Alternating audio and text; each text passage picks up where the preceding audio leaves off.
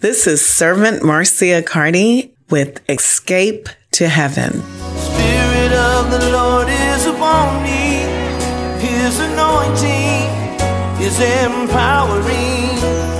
The kingdom of the Lord is within me, and He's calling me to the heavenly.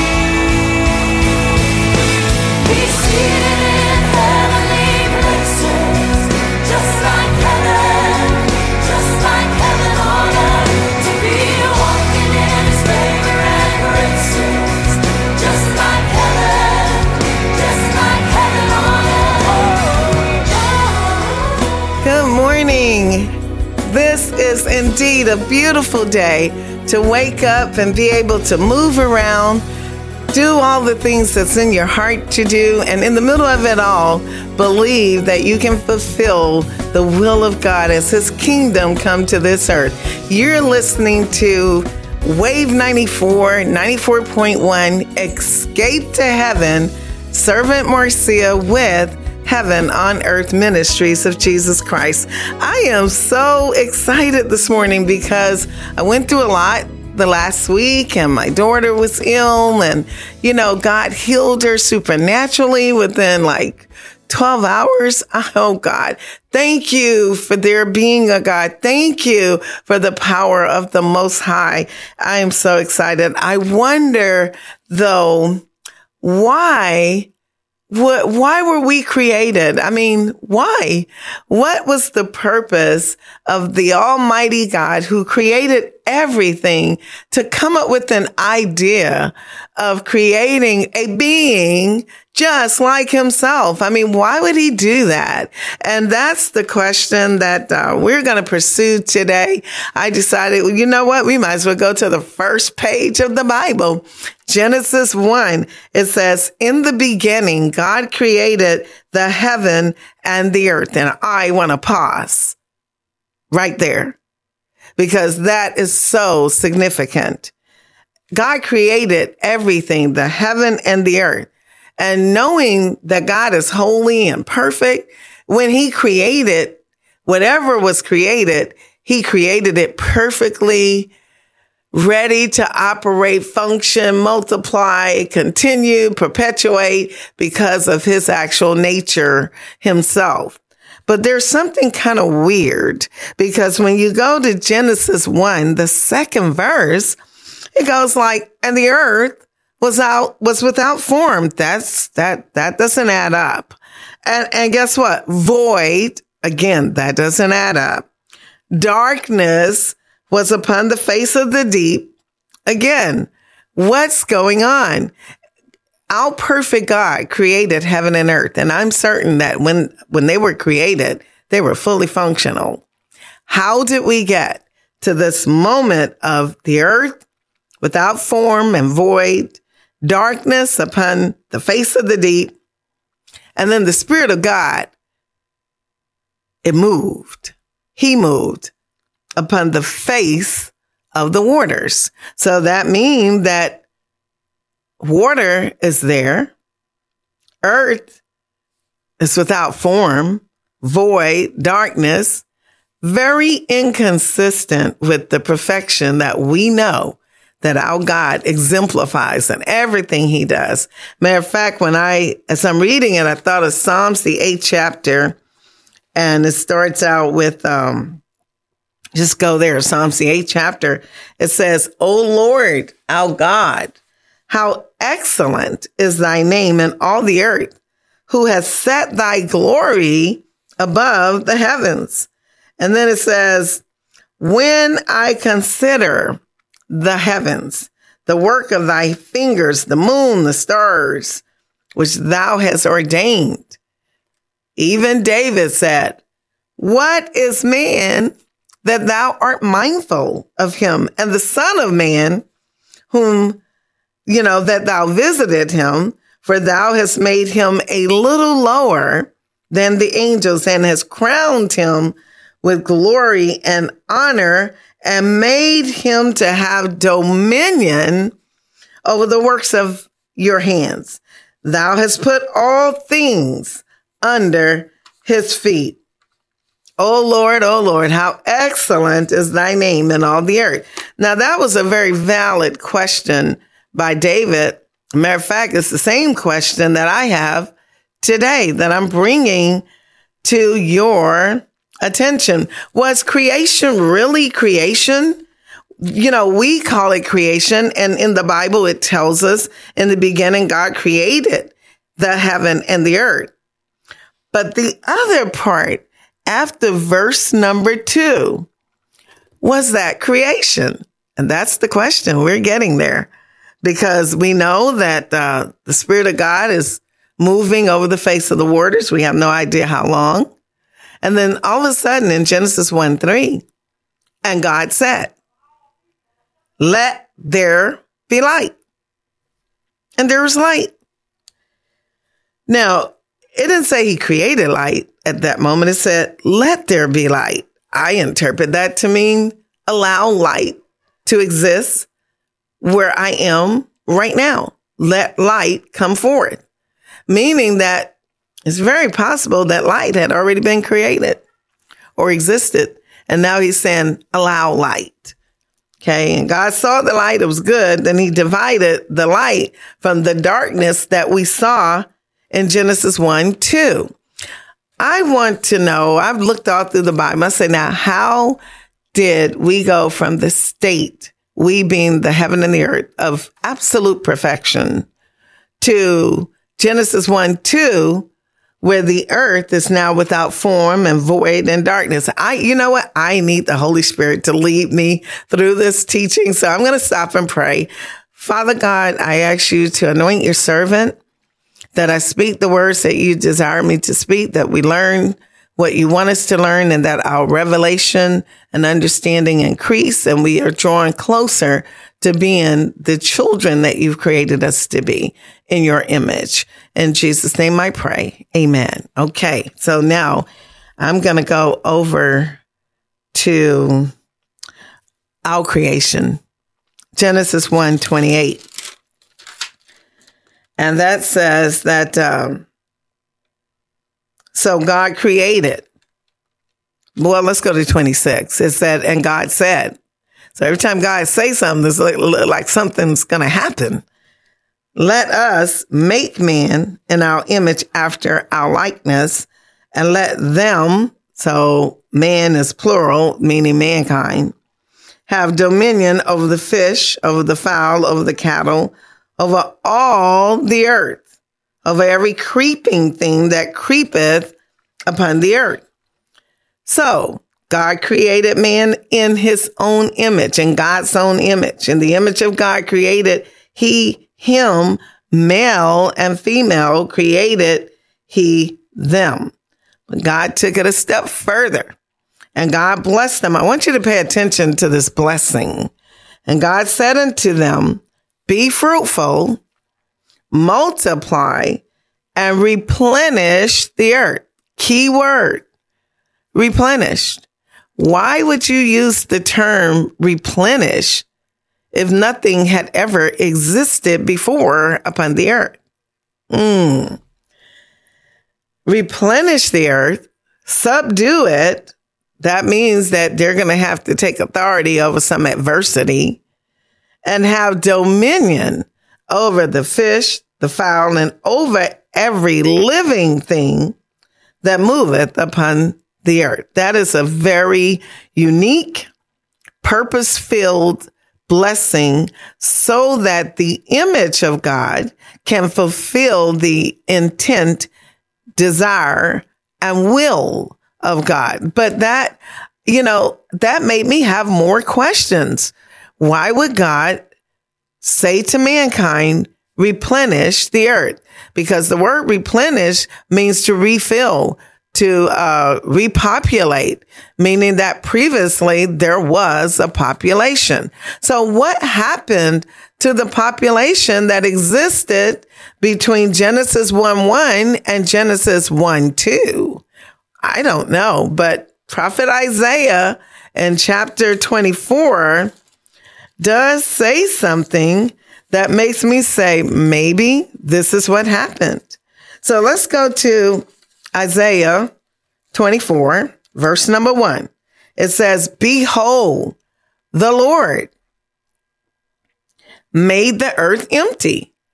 So that's how it got empty, and made it waste, and turned it upside down, and scattered all of the inhabitants.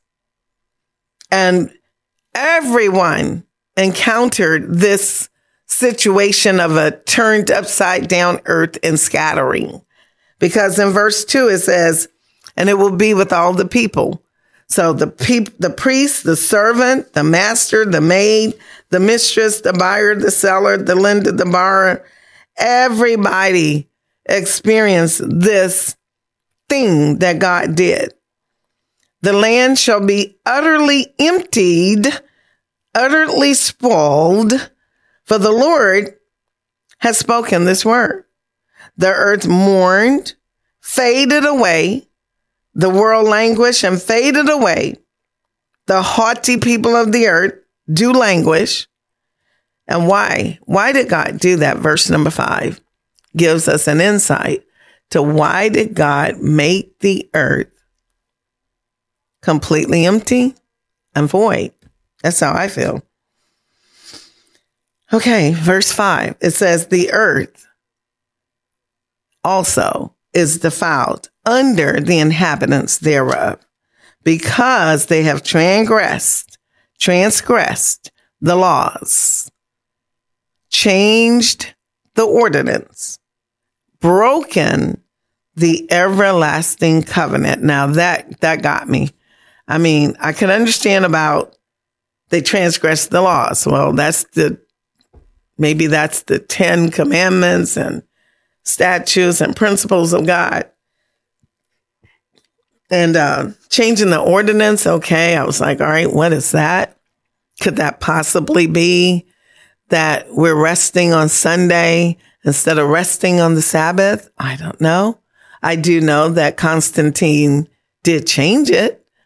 But the everlasting covenant, that really perked my interest.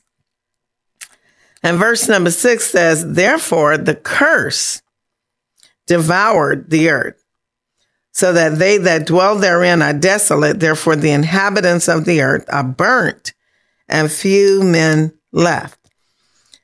Is that the void that we are reading about in Genesis 1:2? And is that why, as the image of man was created and blessed by God, the word replenished is used? Because the earth, per Isaiah 24, behold, the Lord make the earth empty.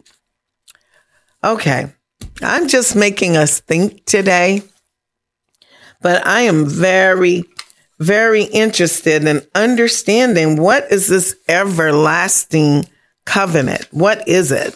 So if I go over to Genesis, the 15th chapter, which is the beginning of this everlasting covenant, we will see that the Lord is speaking with Abram, and his name is not Abraham at this point.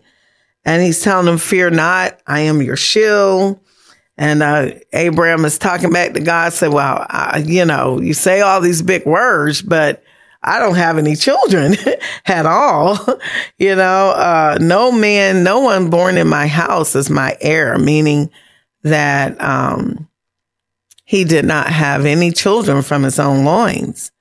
And then the Lord came to him, the word of the Lord came to him and said, this shall not be the guy, I think that was, I forgot his name, but he had this great servant. And the Lord told him, no, you will have children from your own bowels.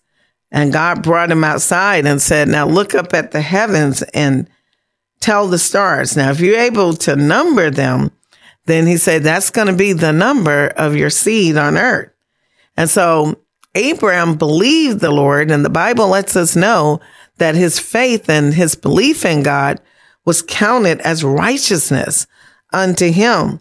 And so the Lord spoke to him and told him about how he's going to have all these inheritance, all these descendants, and they're going to be a stranger in a land that is not theirs. They're going to serve, be slaves or whatever. They shall be afflicted for 400 years. And then God is going to judge the nation that afflicted them. And when they come out, they're going to come out with great wealth. So we know that story about the Egyptians and Joseph and Israel coming out. So we know that. But then God says something further. He says, in the fourth generation, they shall come hither again, for the iniquity of the Amorites is not yet full. So this is the prerequisite to the Lord, or a part of God, creating this everlasting covenant with Abraham concerning his descendants. And so the next question I have is, what is the iniquity of the Amorites? Further down in Genesis, the 15th chapter, the Lord says, 18th verse, in the same day, the Lord made a covenant with Abraham. It doesn't say it's everlasting, but it says it's a covenant. Okay. Unto thy seed, I have given this land from the river of Egypt to the great river, the river of Euphrates. And then he names all of the tribes or beings that exist in the current land. And that would be the Kenites, or the Kenites, the Kenizzites, the Cadmonites, Hittites, Perizzites, Rephaims. The Rephaims are straight up giants and almost direct descendants of that mixture of angel seed and mankind seed, when the angels came down and had intimacy with the women on earth and created the Nephilim. So the Rephaims are a direct descendant of that. And then it says the Amorites, the Canaanites, the Gergesites, and the Jebusites. Mind you, the Jebusites is the land that we now call Jerusalem. So the Lord said, I'm giving all that land.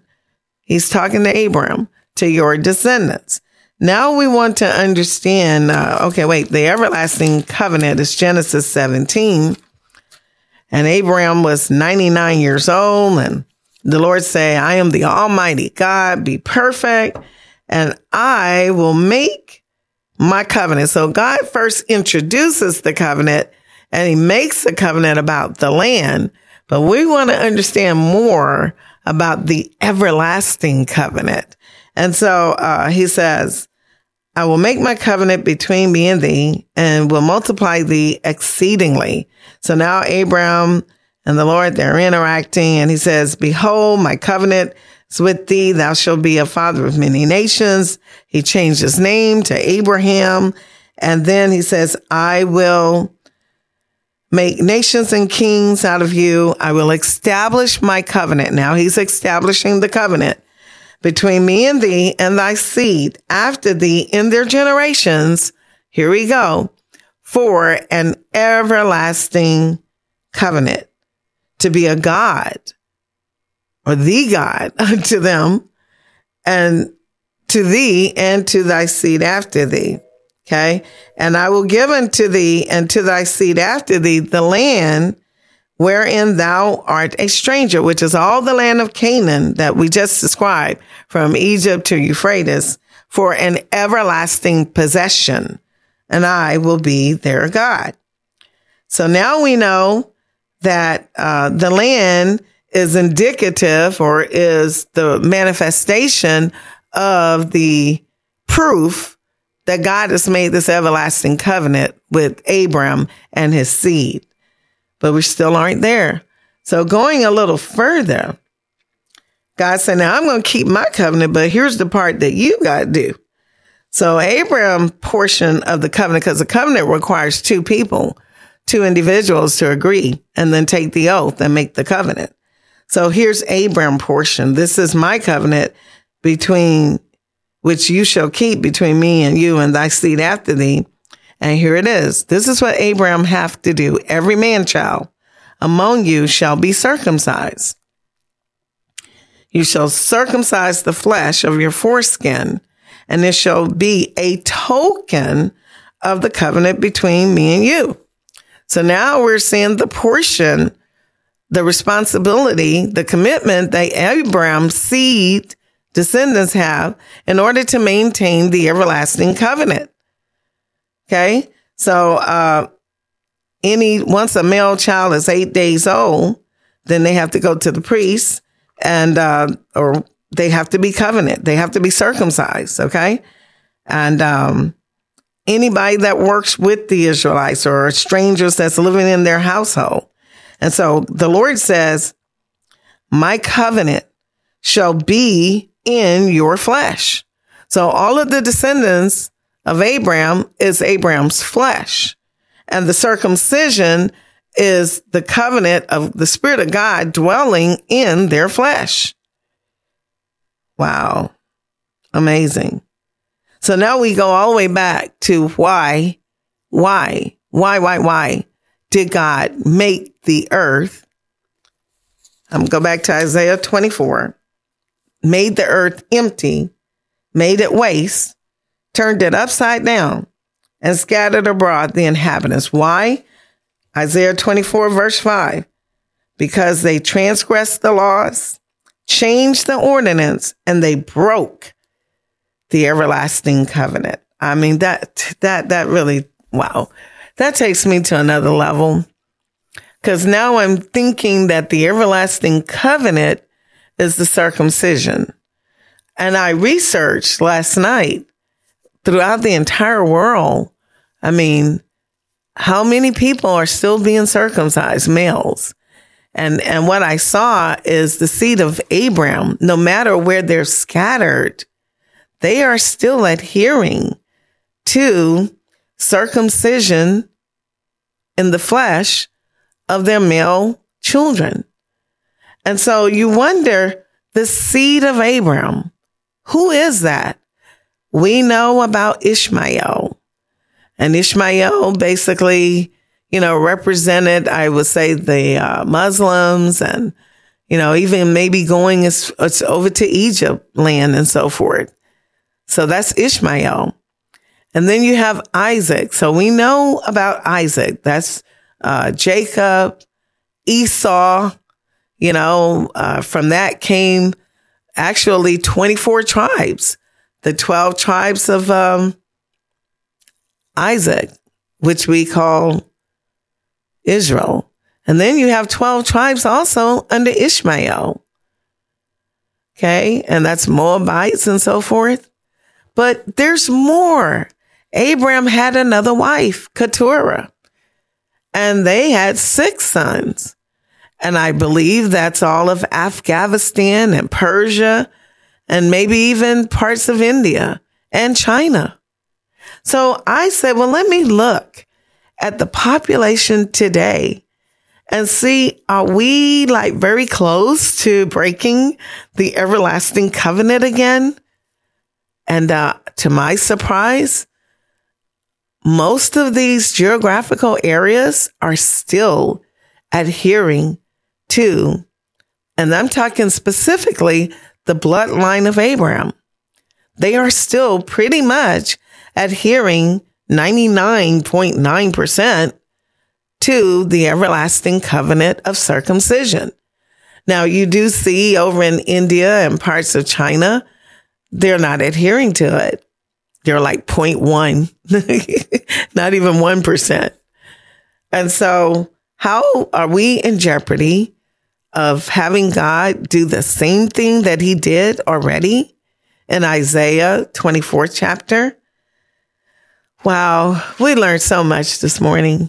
What we're learning is that we were created in God's image purposely. And the purpose was to replenish the earth with God-kind mankind that will function as the creator himself. And I've not forgotten about the iniquity of the Amorites, because it wasn't just the Amorites. It was all those ites that we just talked about. And over in Leviticus, the 18th chapter. So when we say we want to escape to heaven, we're really saying we want to escape to a lifestyle that the image of God should be living. So let's look at this iniquity of the Amorites. Now, Leviticus 18 chapter, when Moses have all the people in the wilderness and God is now beginning to teach them the principles. The primary iniquity is the sin of incest. So he's saying, none of you shall approach to any that is near of kin to him to uncover their nakedness. I am the Lord. So you should not approach intimately your father, your mother. You should not approach intimately the father's wife, whether it's your mother or not. Not your sister, your daughter, not the daughter of your father or your mother. The nakedness of your son's daughter or thy daughter's daughter. The nakedness of thy father's wife, daughter, begotten of thy father, that's your sister. When you read all of these, thou shalt not uncover the nakedness, it means that you really cannot be intimate with family members. That's what it means. So that is the iniquity, primary iniquity of the ites, the Amorites. And for that sin, that sin has a punishment. And so the Lord is saying, I'm blessing your seed, Abraham, because the Amorites did these things. Now I'm going to bring your seed into the promised land. But in order for them to keep the promised land, they cannot do the same thing that the Amorites have done. Okay. And what he was trying to tell Abraham, that even though I'm going to put your people, your seed, in the land of Canaan, after 4 generations, your seed is going to do the same thing that the Amorites and the tribes before them that the land spewed out, and I agree with, and so I cast them out per the Lord. Your descendants, Abraham, are going to do the same thing in the 4th generation. How awful. And you know, that is something that Gentiles are also guilty of. And if you're not born of the bloodline of Abraham, and I think I'm a Gentile, I mean, who knows what we are? It's the whole earth that we cannot commit these kinds of behaviors. Thou shalt not let any of your seed pass through the fire of Molech, neither shalt thou profane the name of the Lord. Thou shalt not lie with mankind as with womankind. It's an abomination. You cannot lie with beasts or animals, bestiality. All of this that we are talking about, we defile the land when we do this. So God told Moses to tell all these people, these slaves that have now been brought out of Egypt, that is the seed of Abraham. Do not defile yourself as the tribes that were before you have done. Okay? And so when that happens, when we as mankind do the things that I just described, the land is actually defiled. And so you say, well, how could the land be defiled? Well, think about it. We came from dust and we go back to dust. And so when that dirt gets into the land of individuals that are committing these acts of abomination, the land itself becomes defiled. Wow. Amazing. Leviticus 18 chapter verse 25 says, the land itself vomited out her inhabitants. Okay. For all these abominations have the men of the land done that were before you, and the land was defiled. Don't do these things, is what God has said, because the land will spew you out also, as it did the nations before you. Wow. And so now, by us looking at the chapters that we have looked at, and I go back again to Isaiah 24 chapter, where it says, verse 5, the earth also is defiled under the inhabitants thereof. Because why? They transgress the laws, the 10 commandments, etc. They changed the ordinance. I don't know exactly what that means, but it feels like the ordinance of resting on the Sabbath. And then they broke the everlasting covenant. And I want to speak there because lots of us, we say, well, we're not under that covenant, honey. That's the Jews. That's the Israelites. That's anybody that's of the lineage of Abraham. They don't want got to do that. Not us. We're under the new covenant of Jesus Christ. But then when you listen to Jesus, he's always saying how he did not come to destroy the covenant before. He said he came to fulfill it. He didn't discredit it. So the new covenant, yes, I can run over to Hebrews, I believe the 9th chapter or somewhere like that. And we'll learn that the new covenant, it came because the old covenant, it could not be kept. The Israelites or the seed of Abraham could not keep that old covenant. And so therefore we have a better covenant. And that's through Jesus Christ, through his blood. And Hebrews 9, chapter verse 15 says, how much more shall the blood of Christ, who through the eternal Spirit offered himself without spot to God, purge our conscience from dead works to serve the living God. And for this cause, Jesus is the mediator of the New Testament, that by means of death, for the redemption of the transgressions that were under the first testament, they which are called might receive the promise of eternal inheritance.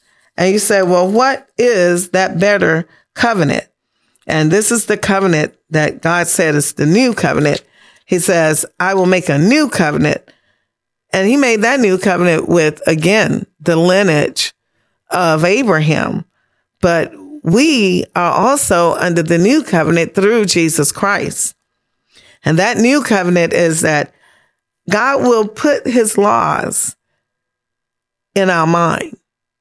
See, we will always be inclined to adhere and comply with the laws of God. And then he'll write them in our hearts. And he will be to us, our God, a God, and we will be his people. Oh, we learned a lot. I'm going to stop. You want to escape to heaven? Here's what you do.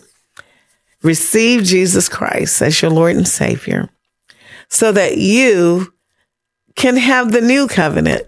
And then you won't be in jeopardy of transgressing the laws and not adhering to the everlasting covenant and circumcision and all of that. The new covenant circumcises our heart, our spirit, our soul, mainly our spirit. We have a new spirit. And as a result, our soul changes to conform to the new spirit. And therefore, our body do the acts consistent with the transformation that we received because of the new covenant. We were created to replenish the earth. And so perhaps there were beings before the image of God. That's what it appears to be. Or maybe they were mankind, but just not in his image. I don't know. I do know that Genesis 1, I'm going to go back to it and read it to you. Verse number 28, as God blessed this image of himself that he created, he said, be fruitful, multiply, replenish the earth, subdue it, and have dominion over the fish, the fowl, and over every living thing. We were created to replenish this earth so that God's will be done upon this earth as it is in his kingdom. Father God, I lift up Radio Land. I lift up myself.